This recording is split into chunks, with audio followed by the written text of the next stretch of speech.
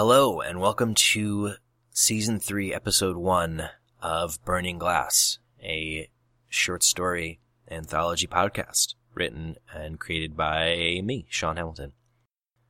Thank you so much for listening, and if you would like to read along with this episode, you can go to burningglasspodcast.com, where the text is posted, as well as all of the episodes from Season 1 and Season 2, and as well as a couple bonuses.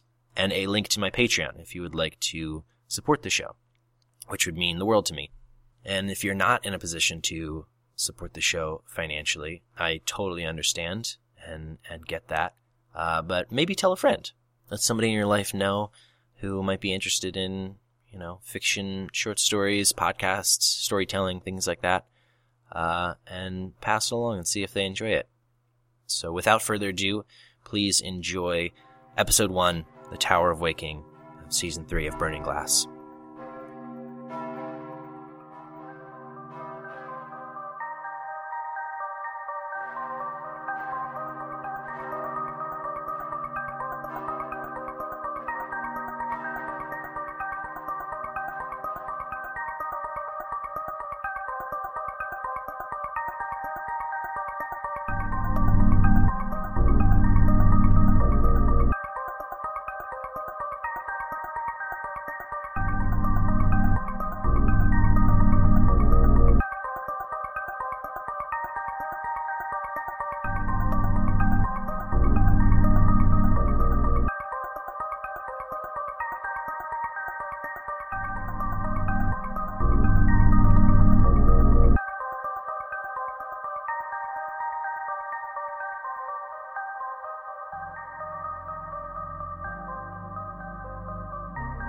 Simeon is 8 years old. Simeon's friends call him Sim. They're imaginary, of course. He's the only child in the Tower of Waking, and the adults don't seem to notice him. He doesn't mind, though. Every chance he gets, he sneaks away into the fertile ruin. He doesn't know why the adults call it that. All around the Tower of Waking is a forest bigger than he can imagine. He isn't old enough to go to the top of the tower, but he wonders if the adults up there can see the end of the woods. From the third floor, which is as high as he is old enough to climb, he can barely peek past the shortest trees. They try to stop him from going out, but he's gotten extremely good at it. The Tower of Waking is very big, and he is very small, apparently smaller than average, but he doesn't know if that's true. He doesn't think he would like to be much bigger because the world would feel so much smaller. He could walk from one end to the other and see it all. No, he thinks he's the perfect size for such a strange world. It will take him years to explore it. It's mid-morning now, and he's farther away from the Tower of Waking than he's ever been. The ground beneath him is mushy, almost bouncy, like one of the rubber balls he has in his room. Moss covers it as far as he can see in every direction. He leans down and sinks his hands into it. He loves the feeling of moss. Sometimes he goes only a few steps outside of the tower and lays down on it. Even there, the adults don't see him. It's as if they're scared of looking outside. Today he has much bigger plans. He reaches into the pocket of his hand-me-down vest that's too big for him and pulls out the map he's been working on. The paper is creased and wrinkled, and there's a big dark spot on it from when he dropped it in a puddle, but it's the most valuable thing he owns. With his finger now wet from the moss and dirty under the nail, he traces his steps from the tower through the tongue trees that look like trees but are the color of his tongue. Around the Puddle Archipelagos, he overheard that word from some of the adults and searched for it in the library until he finally found it in an old adventure story about pirates, and finally up to the Dragon's Egg rocks. Dozens of boulders stacked neatly next to each other like dragon's eggs in a nest waiting to hatch. Sometimes Sim would sit and talk with his friends about what the dragons would look like as they burst from the stones. Their golden skin would be bright enough for the flowers to bloom, and their gargantuan wings would pick up the little creatures scurrying about and send them tumbling backward, Sim along with them. They would laugh and call out together as the dragons roared hello and then soared upward, breaking through the canopy and flying up into space. But no, there was no time for daydreaming today. Sim was on a mission. The Dragon's Egg rocks were as far as he had been beyond the tower, but today he would surpass that. Past the rocks was a valley with a fast-moving stream through the center of it, and beyond that, up the other side of the hill, was the biggest tree Sim had ever seen. The roots extended out as thick as the Tower of Waking itself in every direction. Their bark was a deep dark black with specks of silver and brown. The tree itself was covered in branches from the very floor of the fertile ruin up past the trees around it, and each branch had hundreds of light brown leaves. Unlike the other light brown leaves that Sim had seen, the ones that are dying, these seemed healthier than ever. The tree was so large that a few branches extended over the valley and reached above the Dragon's Egg rocks. His last visit, he was able to shake a leaf free and catch it. It wasn't brittle and crackly like other brown leaves. It was flexible and warm, and he could feel life in it stronger than anything else in the ruin. Of course, as he held it, the life faded and it shriveled up, and he felt terrible for what he had done. The slope downward from the rocks was steep but clear of brush or roots that Sim could see. This was the most dangerous part of the journey, but he had been practicing. He sneaks between two of the rocks, a space just barely big enough for him, and collects his sled. It was an old hard blanket from the tower that he always hated. It was scratchy and uncomfortable and barely kept him warm, but now he had a purpose for it. He had rolled two of the corners up into handles, and then he tied ropes to each of them like reins. He places the blanket down at the top of the valley and very carefully sits. He coils both ropes around his arms and wrists so he doesn't lose hold of them, then pulls the blanket up enough to place his worn-out, oversized snow boots into the sled. With a few scoots of his butt, the sled starts moving. Fast. Very fast. Before he realizes it, he's halfway down the valley and still gaining speed. He can't help but laugh. He's never moved this quick in his entire life. He knows there's not much he can do about it, so he leans into it, making small movements to steer the blanket one way or another, which doesn't effectively do much of anything. It's hard to breathe with the air hitting him, but he's smiling away and still laughing. Then he hits the stream, or rather, his sled hits the stream and he tumbles over it into the water. His arms are still tied to the ship, which is caught on something above the water, but his body and head are submerged. The water is cold but not freezing. Still, it's enough of a shock for him to breathe in and swallow some of it. He coughs, but he only swallows more water now. He's never been underwater anywhere but in the big steel tub he bathes in. This feels much scarier than that, and his eyes are pinched closed as tight as they can be. The stream isn't very deep, though, as he feels his boots touching the bottom. He plants his feet, and with his arms still held above him by the sled, he stands up. As soon as his head clears the surface, he opens his mouth and spits up the water he had been swallowing and gargling with. A few good coughs, and he feels as right as rain, although much colder, as a harsh breeze sweeps through the valley. He untangles his arms from the sled and pulls himself up onto the shore, looking back upward towards the Dragon's Egg rocks. His biggest challenge was behind him. He shakes himself a few times to dry off and then jumps up and down, trying to warm up. It helps a little, but he's too excited to worry about the cold. He crosses the stream where a root from the black tree stretches across like a bridge and begins to climb the valley. It isn't as steep on this side, so the climbing is easily done, and he finds himself at the base of the tree. He puts his fists on his hips and sighs contently. He did it. He's here. Now, time to start climbing. One hand after the other and one foot after the next, he climbs from branch to branch like a monkey. Birds and squirrels and other creatures of the ruin scramble away from him as he goes. The ruin is always teeming with life, but this tree specifically seems to overflow with it. He's careful with every branch, as nearly all of them are dotted with nests of some kind or another. He climbs and climbs and climbs.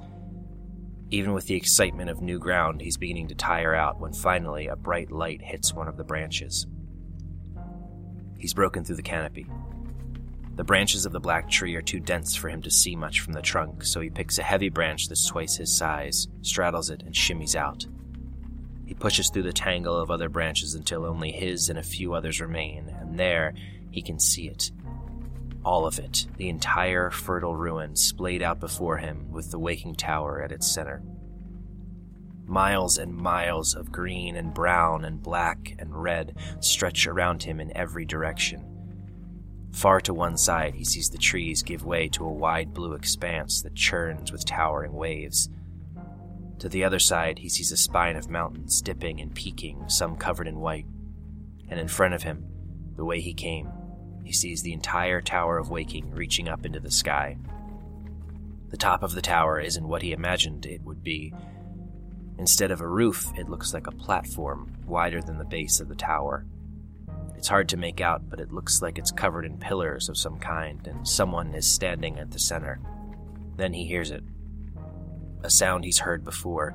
They always told him it was the machinery of the tower coming to life.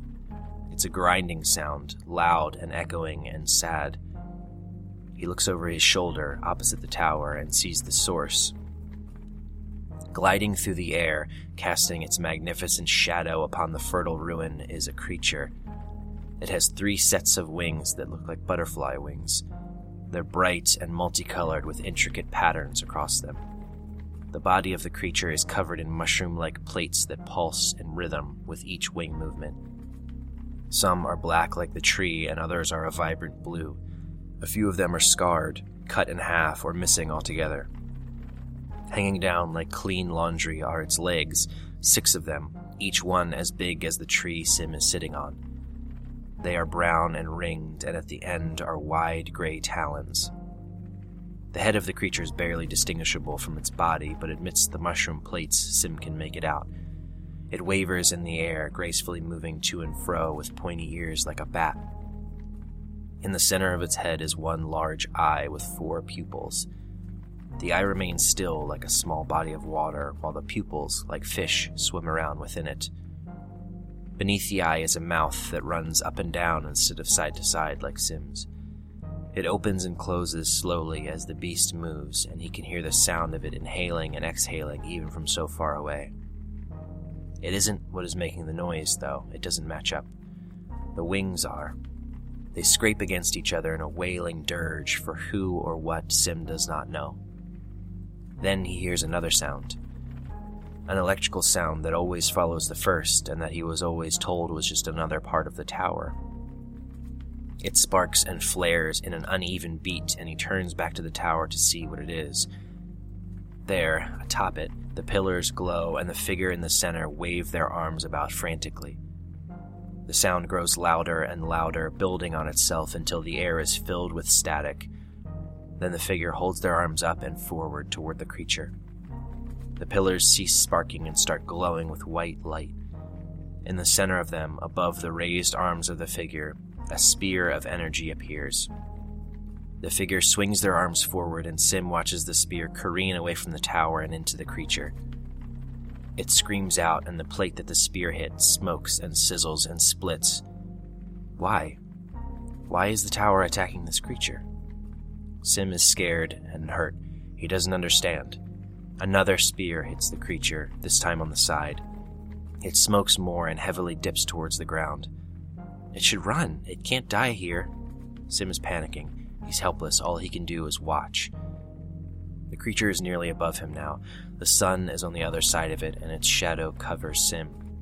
A third spear collides with the creature, and sparks fall down around him, sending dozens of birds fleeing from the trees. The beast cries out again and begins to turn away. As it does, something falls from its body towards Sim. It flutters in the air for a moment, struggling to stay afloat. It falls faster, unable to sustain its weight. It looks like the creature, only much smaller. A baby, it must be. It starts to spiral. Sim stands up on the branch and begins to run backward towards the creature. He slips, but regains his footing.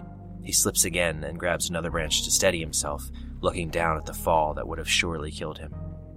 The creature is nearing the tree and has given up any attempt at flying, its wings pinned to its body. Sim runs as fast as he dares along the branch towards it. He catches it. Then he loses his balance. He's clutching the creature tight. It's squirming a little. It's warm, and the mushroom-like plates are as soft as cloth. He falls off one branch and hits one below. It hurts, but he's coiled up tight around the creature. You'll be okay. I've got you. He hits another branch and loses the breath that was in his lungs. Then a third. Then a fourth. Then he hits 2, and his momentum stops, the branches pinning him. He breathes heavy and hears another spear hit the creature above, now out of sight. As the creature yells, so does the little one in Sim's arms, but it's faint, barely a whimper. It takes him a long time, but he catches his breath and pulls himself up onto one of the branches. The creature looks just like the bigger one, only with 2 pupils instead of 4. It's just barely small enough for Sim to hold. It looks up at him with terror and squirms a little more. He tries his best to comfort it, but he doesn't know what comforts something like this. He strokes its belly and talks to it and cradles it, which all seem to help a little. Once it's calm, he starts climbing down the tree with it, feeling dozens of sharp pains and dull aches in his body from the fall. He realizes he's crying. He doesn't know how long he's been crying. He sniffs and wipes his cheek on his sleeve. Together they reach the base of the tree, and slowly Sim makes his way back to the Tower of Waking with the baby in his arms. He glances at the window of one of the many storerooms on the first floor, the way he snuck out hours before, but instead, he walks to the main doors of the tower and knocks twice. They swing open, and Joanna, the guard on duty, stands in the entrance. "What on earth are you doing out here? What?" She stops. "Simeon, what is that?" The baby squirms uncomfortably at the sound of her voice. He holds it a little tighter. "I need to go to the top of the tower," he says. He's always felt confident, but now, more than ever, he has to stop what's happening. If only they looked at this creature, they would realize. I don't think you should bring that thing." Joanna is stunned. She's always seemed so much older and wiser than Sim, but now he realizes that she isn't much older. At least she doesn't seem much older. It's always been hard for him to tell. He knows his age, and then there's everyone else. "Please, can you take me?" he says. She nods. The ascent is long and slow. The stairs of the tower spiral upward around the perimeter. They pass the first few floors, the ones Sim knows well. He stays along the wall with Joanna between him and the others in an attempt at hiding the creature. It mostly works. The 4th floor is the first he has never seen. With Joanna as an escort, he is permitted, although the guards do not look pleased. This floor is much warmer than the others and covered in throbbing machines, shaking and pumping steam like hearts pumping blood. Strangers in soot-covered overalls with stained gray masks work away with their hands deep in the body of the machines, twisting gears and pulling levers and humming to themselves in guttural tones. One of them stops and pulls their mask down as Joanna and Sim pass. He's familiar. Someone Sim used to play with when he was younger. He stands and stares at the 2 of them, then a few others pull their masks down and stare. They don't seem angry like the guards or scared like Joanna, they just stare. Then one of the machines coughs up dust and hot water, and they all turn back to attend to it. The 5th floor is much like the 4th, only hotter, and the 6th floor is like the 2 before it, only the machines are dormant. One woman sits atop one of the machines, peering down into it. She's wearing a pale red jumpsuit with a belt of tools around her waist. She pays them no mind and peels a panel off of the machine with a loud sucking noise. Then she climbs down into it, disappearing from view. The 7th floor is quiet at first, but slowly a noise builds as they cross the landing towards the stairs leading up further. Clanging pots and creaking pulleys. Sim peers around Joanna, who is walking close to him now, and sees 6 long wooden tables covered in food. The smell is overwhelming to him, and even the baby seems to like it as it unfolds a little from the knot it has been curled into since they entered the tower. Dozens of people move about, cooking and boxing and placing food into baskets. They take the baskets to various ropes along the walls and connect them to hooks, and then pull the ropes, either carrying the baskets up or sending them down. Sometimes on the 2nd floor, Sim was sent to gather food for a meal, and he often wondered where the baskets and the wooden chutes along the walls came from. The 8th floor is empty. Flickers of light shine through covered windows along the walls, and all Sim can see is a large burnt circle in the center of the room. Joanna ushers him forward quicker now. The 9th floor makes Sim's head hurt. The air is much tighter. He doesn't know how else to describe it. It feels like pressure behind his eyes and along the back of his neck. The baby whines and presses itself tight against his chest. Throughout the room are spiraling cables as thick as Sim's arms. They tangle around each other and up along the walls and inside of oval-shaped structures. The ovals are slowly spinning and making a loud, deep hum. Most are bright white, but some are orange-red. 3 men scramble about, freeing cables from one side and moving them to another. One man gently pokes at one of the ovals and pulls his hand away instantly, shaking it. One of them calls out for the other two as he stands next to one of the white ovals and seems to be slowing its spin with his hands. The other two rush over and assist until it stops completely and dims until it's nearly translucent. The stairs to the 10th floor end at a ladder. Joanna motions upward, then stands still, clearly not intending to go. Sim nudges the baby towards his chest until it lazily loops its claws over his shoulder. They dig in a little, but he doesn't mind. He climbs. After everything he's been through and the slow descent of the tower, his muscles have become weak and inflexible, so climbing the ladder is much harder than it should be. Halfway up, he feels rushing cold air from above and realizes he's nearing the very top of the tower and the figure he saw attacking the creature. He doesn't know what to say or do. He doesn't know why he's here. He doesn't know what the thing is clinging to his shoulder. All he can think about is its whimper and the wail of its parent. He pulls himself up onto the roof of the tower. Around him are the pillars he saw from the tree. They are bright crystal fingers reaching into the sky from the palm of the tower, and steam is radiating off of them. One has a large crack along its center, and another is missing a chunk near the tip of it. In the center of them is a man. He's slumped over with his knees up and his head between them, back bent heavily. He peers up at Sim with a face that is wet and red and covered in tears that run down into his wild beard. His hands are bony and thin and covered in burns. Sim walks over to him. "Why are you doing this?" he says. The man doesn't seem to hear him at first and stares at the little creature clutching to Sim's chest. His face curls and sinks on itself, and he cries harder. "I don't have a choice," he says through short breaths. "It will destroy us for what we've done." Sim sits down in front of the man and takes one of his hands. It's nearly too hot to hold, but he resists the urge to let go. "We caused this, you know," he continues. "This was a city once, as far as the eye could see. But we fought, and we killed, and we bled each other. We destroyed that city, the greatest creation of mankind. After that, it started. The aggression of the world against us. We are all that is left here, and it wants to finish what it started." With his free hand, the man reaches out and gently strokes the back of the baby. The corners of his mouth curl into a smile. "A sweet thing," he says, barely loud enough for Sim to hear. The tower shakes slightly and the crystals begin to pulse and screech. "He's coming back," the man says. "Get away from here, it's too dangerous." "No," Sim yells. "He won't hurt me." The creature emerges from the fertile ruin, pulling entire trees up with it. Some of its wounds are still smoking, and it's struggling to stay afloat.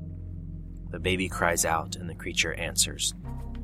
The man closes his eyes and lays back on the roof of the tower.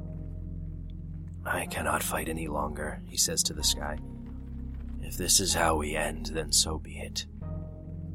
The Tower of Waking grows dark as the shadow of the beast covers it. Sim stands up and walks to the edge of the tower, or as close as he dares. It's a long way down. The beast comes closer and latches its talons onto the tower, shaking the entire structure tremendously. Sim falls to his knees and catches the baby as it loses its grip on his shoulder. He looks up and sees the vertical open mouth of the beast before him, thousands of dagger-like teeth undulating with the rest of the head. "Your baby is safe," Sim yells. "I protected him." The creature remains motionless, perched, prepared to swallow him whole. "I am sorry for what we've done," Sim continues. He doesn't know what to say, or if the beast can even understand him. "I don't know exactly what that is, but I am sorry." The 4 pupils are locked onto Sim, and the mouth opens a little wider. He looks around the top of the tower for something, anything. In his mind, this was going to be easy. Now he truly feels like a child, unable to help, unable to do much of anything outside of his own silly imagination. He sees the crystal with a large crack down its center. He gently places the baby down on the tower roof and runs to the crystal. He places his hands into the crack. It's hot. It's burning hot. He pulls his hands away instinctively. He looks around frantically. The man is still lying in the center of the roof, staring up into the sky. He tries again. He burns his hands. He hits the crystal instead. He hits it over and over and over. The creature tilts its head around the side of the tower and brings its mouth close again. "Please," Sim yells. "I can fix this. I'll get rid of these things. You won't have to be scared of them anymore." His hands start to crack and his knuckles are bleeding. The crystal looks the same as it did when he started. The wind picks up, harsh and quick. Sim loses his balance and falls on his backside. The baby cries, digging its infantile talons into the stone roof. The parent still looms over Sim, mouth only a few feet away from him. Sim looks at the man. He has given up and will not budge. Sim slowly pulls himself up in front of the beast. He can feel its hot breath on him. "You are a beautiful creature," he says. "If you are going to eat me, please don't hurt anyone else. They are my family, just like your baby. Please." The beast's pupils shift for a moment from Sim to its baby. With the gentlest movement, it picks up its baby with a talon and pulls it close to its belly. The baby cries out happily as it attaches to the beast's stomach. The beast looks back at Sim but closes its mouth. It looks at the crystal Sim was struggling to destroy and the blood now dripping down it from his hands. It wraps its talon around it and pulls, ripping the crystal from the roof of the tower and flinging it miles away into the fertile ruin. It does so with another and another until every crystal is pulled free and cast away. Then the beast lifts off, causing Sim to fall to all fours and grab at the stone. It curls in the air above the tower for a moment and then soars off the same way it came. "You have done what we could never do," the man speaks up. "Thank you for freeing me from this prison of self-loathing." Sim didn't know what self-loathing meant, but he nodded back at the man. His hands hurt tremendously. In fact, all of him hurt tremendously. His friends are never going to believe this one.